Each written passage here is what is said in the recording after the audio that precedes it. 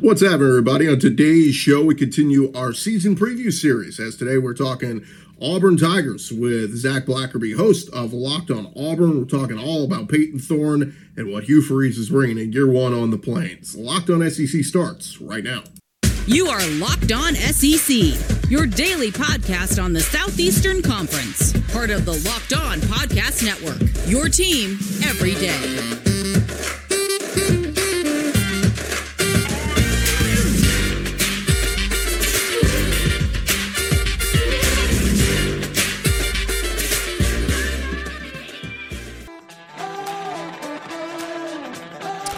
Rolling along here, Locked On SEC, and one of our favorite segments, always on the Locked On, is catching up with our buddy Zach Blackerby, host of the Locked On Auburn podcast, and we're doing our little season preview, going around the conference and catching up with different hosts to preview their teams. And so, Zach, Auburn is up today.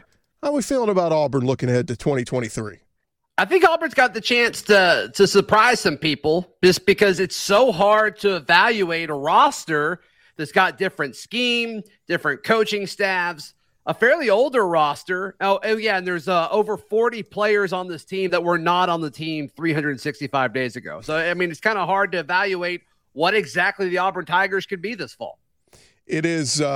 It's crazy to look ahead at, you know, we're at this roster compared to where it was a year ago under Brian Harsin, and just how much different it is. I mean, I remember watching Auburn's spring game, and though we didn't see a whole lot, I was looking down my roster sheet going, okay, who's 66, who's 53? I mean, it was all these new numbers. So sometimes people would view that as a bad thing where you have a big roster overhaul, but you can't help but think this is a good thing of Hugh Freeze stepping in and going from day one, this roster's not good enough to compete. We got to make some changes.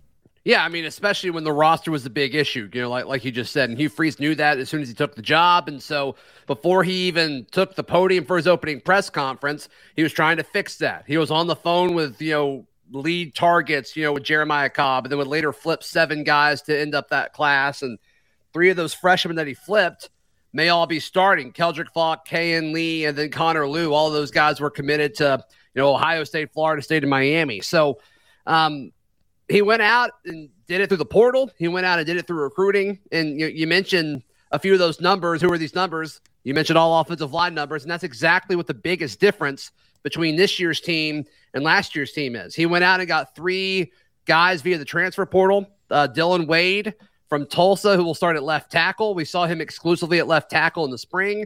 Same with center Avery Jones from Eastern Carolina. And then the right tackle, Gunnar Britton, who was a left tackle last year at Western Kentucky, but he's going to be a right tackle this year for the Auburn Tigers. And then in the second transfer window, he went back to Tulsa, which is where new offensive coordinator Philip Montgomery was a head coach of last year, and they added Jaden Muskrat, who played tackle there, but he'll probably be Auburn's backup tackle, and he's got a chance to compete for one of the starting guard spots. But that, to me, Gordy, was one of the biggest issues with the roster a year ago was the offensive line. And all of a sudden now, there's some assumption that it all just kind of comes together, but all of a sudden now it's become a strength for sure. Let's talk a little bit about the receivers. We'll get to quarterback in a second, but receivers, that was kind of the big question with Auburn last year was who's the playmaker? I mean, you were kind of looking around. I mean, you know, you had Javarius Johnson, you had Coy Moore, you had some of these pieces, but who's the go-to guy? Man, did they add some guys and add them very quickly in a lot of these guys coming in through the transfer portal? Yeah. And so I think Camden Brown is a guy that a lot of people are expecting. We heard nothing but great things about him in the fall, and then they didn't really use him once the season started. So I think Camden Brown's a guy that a lot of people are expecting to be the number one option in this passing attack. But they went out and got Shane Hooks and Jair Shorter in the most recent portal. Jair Shorter from North Texas, Shane Hooks from Jackson State. He was previously at Miami before that. And they added Nick Mardner, a big-body wide receiver from Cincinnati, in the first transfer portal window back in December.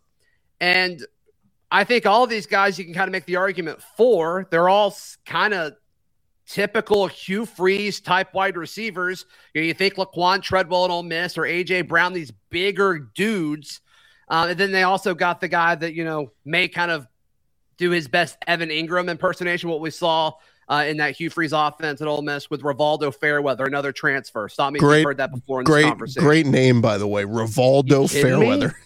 Are you kidding me? Yeah, and he's huge too. So luckily, Fairweather will fit on the back of its jersey because his shoulders are so broad. But just a big-bodied, long, athletic tight end that could be involved in the passing game and the running game. So there's a lot to like. There's a lot to like about these offensive transfers for sure.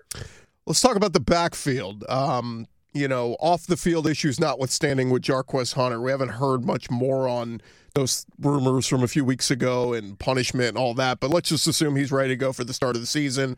Okay. I love what I saw out of some of those guys in the spring game. I mean, Damari Alston and Sean Jackson. I mean, I know it was raining and they kind of had to run the football, but it looks like this could be a very strong run team, even with the loss of Tank Bigsby. Yeah, I mean, I think Jarquez Hunter has a ridiculous amount of pop. There's no question about it. And look, I mean, circling back to the offensive line, we all know how crucial the offensive line is for being able to have a successful offense, whether you're passing it or running it, especially if you're running it. There's only so much you can do scheme-wise if you have poor run blockers in front of you. But you're right. I mean, we saw flashes of Damari Alston. And in fact, when Hugh Freeze got here, he went out and got Brian Batty, who is kind of a quicker running back from South Florida, also one of the best return guys in college football a year ago. They went out to get him, but because I don't think Hugh Freeze realized how good Damari Alston was. So as soon as A-Day was over and Auburn spring was over, Damari Alston was a guy that Hugh Freeze was giving a lot of love to. I think, Gordy, they didn't want Damari Alston to transfer. That's just me reading between the lines. I think he was publicly recruiting Damari Alston to not enter the transfer portal, which makes sense. You want Damari Alston on your team. So we're not even mentioning the running back that may have the highest ceiling of all of these guys. And that's Jeremiah Cobb, who is now he's now on campus. He did not go through spring. He was not an early enrollee, but he is now on campus and is on the Auburn football team officially going through summer drills. So he's certainly a guy to watch too. So there's 4 or 5 running backs that Auburn feels good about giving the ball to. Let's get to the quarterback because it's the headliner of the offseason. Peyton Thorne coming in. Does Auburn have a new quarterback? Yeah, and you caught up with him a couple weeks ago on Locked on Auburn. We had a portion of it here on our show, and certainly a guy that when you hear him talk, if you're an Auburn fan, you can't not get excited about what Peyton Thorne is going to bring in. I think where we are now is we know it will provide stability for Auburn, but how good can he be coming in with a new playbook and all that? We know the Hugh Freeze, Philip Montgomery system is going to be very quarterback friendly and asks the quarterback to do a lot. But, man, the quarterback can look really good, as we saw with Malik Willis and, of course, all those Ole Miss quarterbacks that Hugh Freeze had. If I pose it this way, Zach, if all goes well for Peyton Thorne, he will be the best Auburn quarterback since who? Stidham. Jarrett Stidham, okay. His 17th season. I think there's some – I did a show on this, and it ruffled some feathers, but I don't know how you can argue against it. So when Peyton Thorne entered the portal, and he was instantly linked to Auburn, right? And his first season as a starter was exceptional. Won 11 games at Michigan State.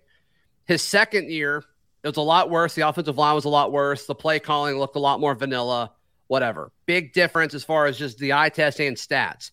And so a lot of people are like, oh my gosh, he didn't get better as a quarterback, yada, yada, yada. And you turn on the film and it's like, this guy's a solid passer. It's like, he didn't just get dramatically worse from year to year. But it's interesting. If you look at his stats, even from his worst season at Michigan State, he'll have a top 10 season in Auburn. Like if he replicates the exact same thing from a passing yards and statistical output type season, it'll be a top 10 passing season in Auburn history. And so I think that'll certainly happen, especially with the revamped offensive line, with wide receivers that we think will be better, Gordy. You only need 1 or 2 of these guys to really step up for everything else to kind of fall into place. I've said this for years. Auburn has had a bunch of number 2 and number 3 receivers without having that number 1 guy. They only need 1 guy to step up, and I think everything else kind of falls into place. And I think with Peyton Thorne's accuracy and his leadership, they can certainly do that. So I would say he has a chance to be the best quarterback at Auburn since Jarrett Stidham. And if he can take a step forward and help with that, maybe the best quarterback since Dick Marshall in 2013 and 2014. Yeah, I was hoping you would say best quarterback since Barrett Trotter, but nonetheless, let's hope he's better than that. More with Zach Blackerby here in just a sec. This episode is presented to you by our friends over at FanDuel. Baseball season is in full swing, and there's no place better to get in on the action than FanDuel, America's #1 sportsbook, because right now new customers can get that no sweat first bet up to $1,000. That is $1,000 back in bonus bets If your first bet doesn't win, just go to FanDuel.com/LockedOn to join today. Again, don't miss your chance in that no sweat first bet up to $1,000 when you join FanDuel. Go to FanDuel.com/LockedOn. Sign up now. It is FanDuel. They are the official partner of Major League Baseball. And by the way, Major League Baseball trademarks used with permission. FanDuel.com/LockedOn.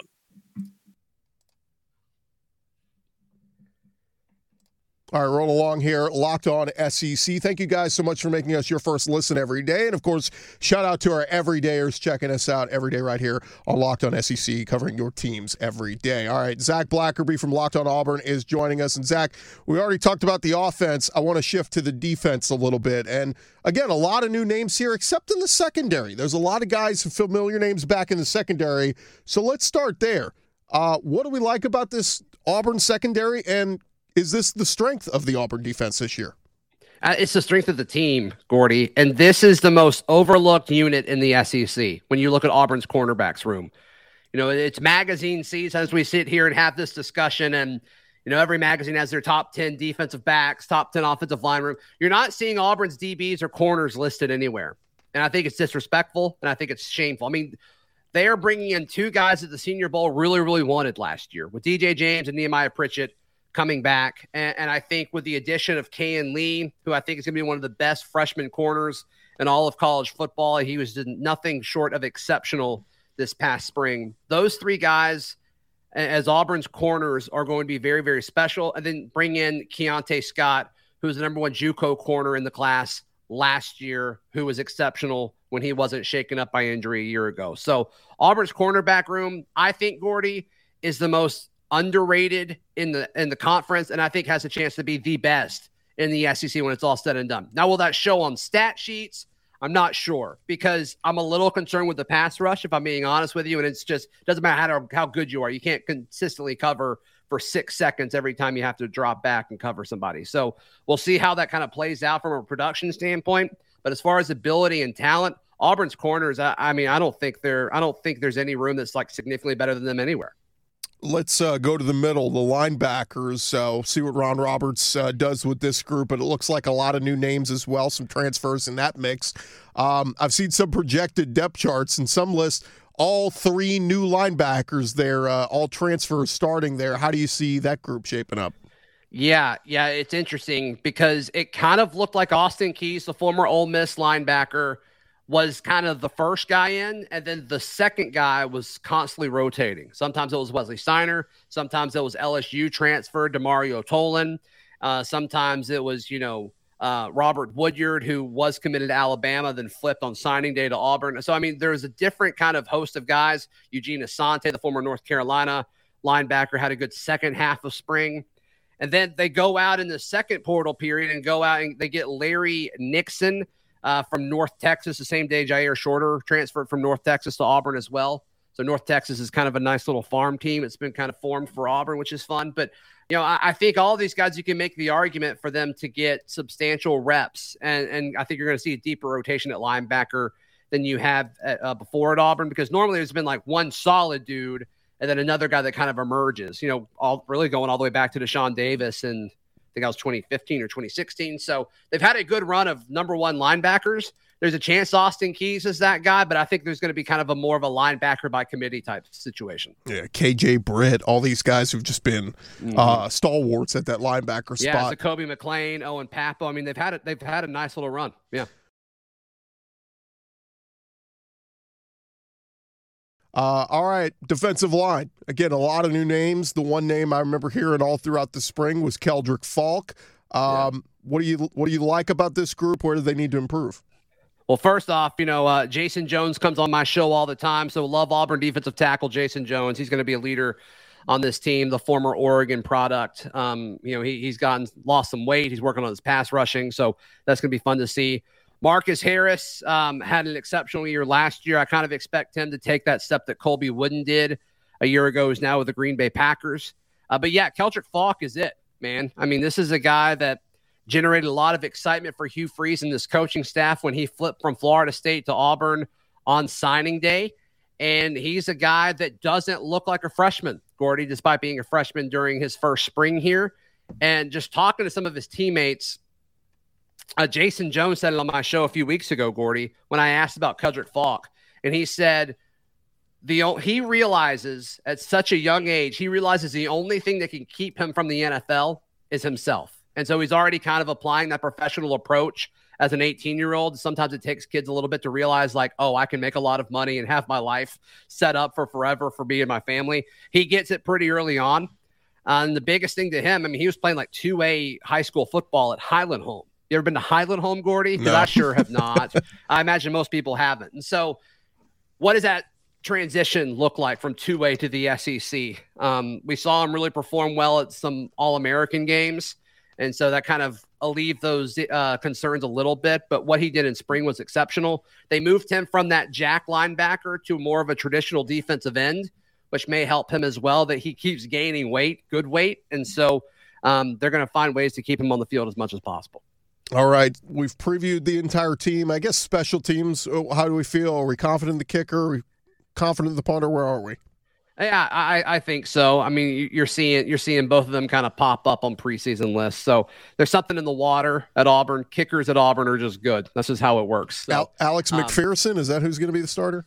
Yep. Okay. He was the number one kicker in the recruiting class 2 years ago. It's going to be a little weird, though. I mean, we've had a kicker with the last name Carlson for like the last decade, it feels like. So, yeah, it's going to be a nice change of pace, I think. You know, he came in after Anders was hurt and was nailing 50-yarders like it was nothing. So I think special teams will be fine. All right, moment of truth as we look to the schedule. Okay. What is a realistic record? What's the optimist Zach Blackerby say, and what's the pessimist Zach Blackerby say? Kind of give us a whole spectrum of how the schedule shakes up in your mind. Yeah, I think 7-5 and 8-4 are the most likely two scenarios. I think, you know, if I'm booging and I'm going to be optimistic as possible, I'm saying 9-3. But I just a lot of things would have to go the right way for that. I think pessimistic says 6-6, and like you just don't figure out the quarterback situation. The offense isn't quite there. Maybe you have one or two too many injuries on, you know, certain key positions like offensive line or defensive back or something like that. But I just think when you look at it like your toss-up games, you go to Cal, which has now become a toss-up game. I think Auburn wins that game, but a lot of people are saying that they're going to struggle, so we'll see. So you go to Cal, you go to A&M. Like, if you can take care of those, all of a sudden you start 4-0, and then you host Georgia, and we'll see. Weird things happen in Jordan-Hare Stadium when the fan base is excited. And then you host Ole Miss and Mississippi State at home. Like, surely you're not going to lose both of those. I think you split those. I don't know which one you win, but I think Auburn's going to treat that Ole Miss game like it's a Super Bowl with all the storylines and things that happen between Lane Kiffin and Hugh Freeze and all that. I think that's going to be a big one. And then you go to Arkansas and you go to Vandy. And I think both of those games are winnable. And so if everything kind of falls in place, I mean, I don't think 8-4 or 7-5 is crazy. Yeah, if I'm being optimistic or let's just say realistic, I could easily see where Auburn loses 4 in a row at A&M, home against Georgia, at LSU, home against Ole Miss. But then I could see them bouncing back and winning 4 in a row, beating Mississippi State, winning at Vandy, winning at Arkansas, beating New Mexico State, and then the Iron Bowl kind of, you know, up in the air. So I'm maybe more on the 7 win total there for Auburn. Again, if you're being completely pessimistic, yeah, you're right. I mean, maybe even if Peyton Thorne is the guy, maybe the defense just has some lapses where they give up, you know, they get exposed a couple times in the secondary or something like that. I don't know. But I do like how the schedule sets up. I mean, I think it's, you know, you get a nice little buildup with UMass and California and Sanford to get, you know, a good road test early before you get into the thick of it. Right. And look, the Iron Bowl's at home with first-year Auburn head coaches. I mean, that's worked out well for the Tigers the past few runs. We'll see if it works out this time. And you know, there's been a lot of people writing Alabama off. I'm not quite ready to do that. Hugh kind of has Saban's number, right? I mean, a little bit, right? So we'll see. One last thing for you, Zach, on our Auburn preview. I meant to ask you when we were talking quarterbacks, but is there a role for Robbie Ashford on this offense? Will we see him? Yeah, I think so. I think absolutely. I think Robbie's biggest thing isn't like execution. I think it's leadership and like being quarterback like off of the field and kind of being a leader. I mean, your pass catchers quote tweeting other quarterbacks when they announce they've entered the portal saying to come here. Like, that's just not a good look. Like, I don't think you have the locker room. But Should Robbie get the ball to run 2 or 3 times a game? Like, yeah, I think so. I mean, he's a dynamic athlete. You saw what he did against Alabama last year. I mean, that was pretty electric performance on the ground. So, yeah, I think there is a role for Robbie Ashford. Absolutely. He is Zach Blackerby, host of Locked on Auburn. Zach, appreciate the time as always, man. Let everybody know where they can find your stuff. Locked on Auburn, available wherever you get your podcast and on YouTube, Gordy. Simple as that. He's Zach Blackerby. We want to thank you guys for making us your first listen every day. Of course, keep it locked right here, Locked on SEC. Every day, as we're talking all things SEC, counting you down to the next football season. Of course, we'll have some coverage from SEC Media Days very soon as well. And again, shout out to our everydayers. Keep coming back every day. Zach Blackerby for Chris Gordy. This has been Locked on SEC. We'll talk to you guys tomorrow right here on Locked on SEC, talking all things SEC football.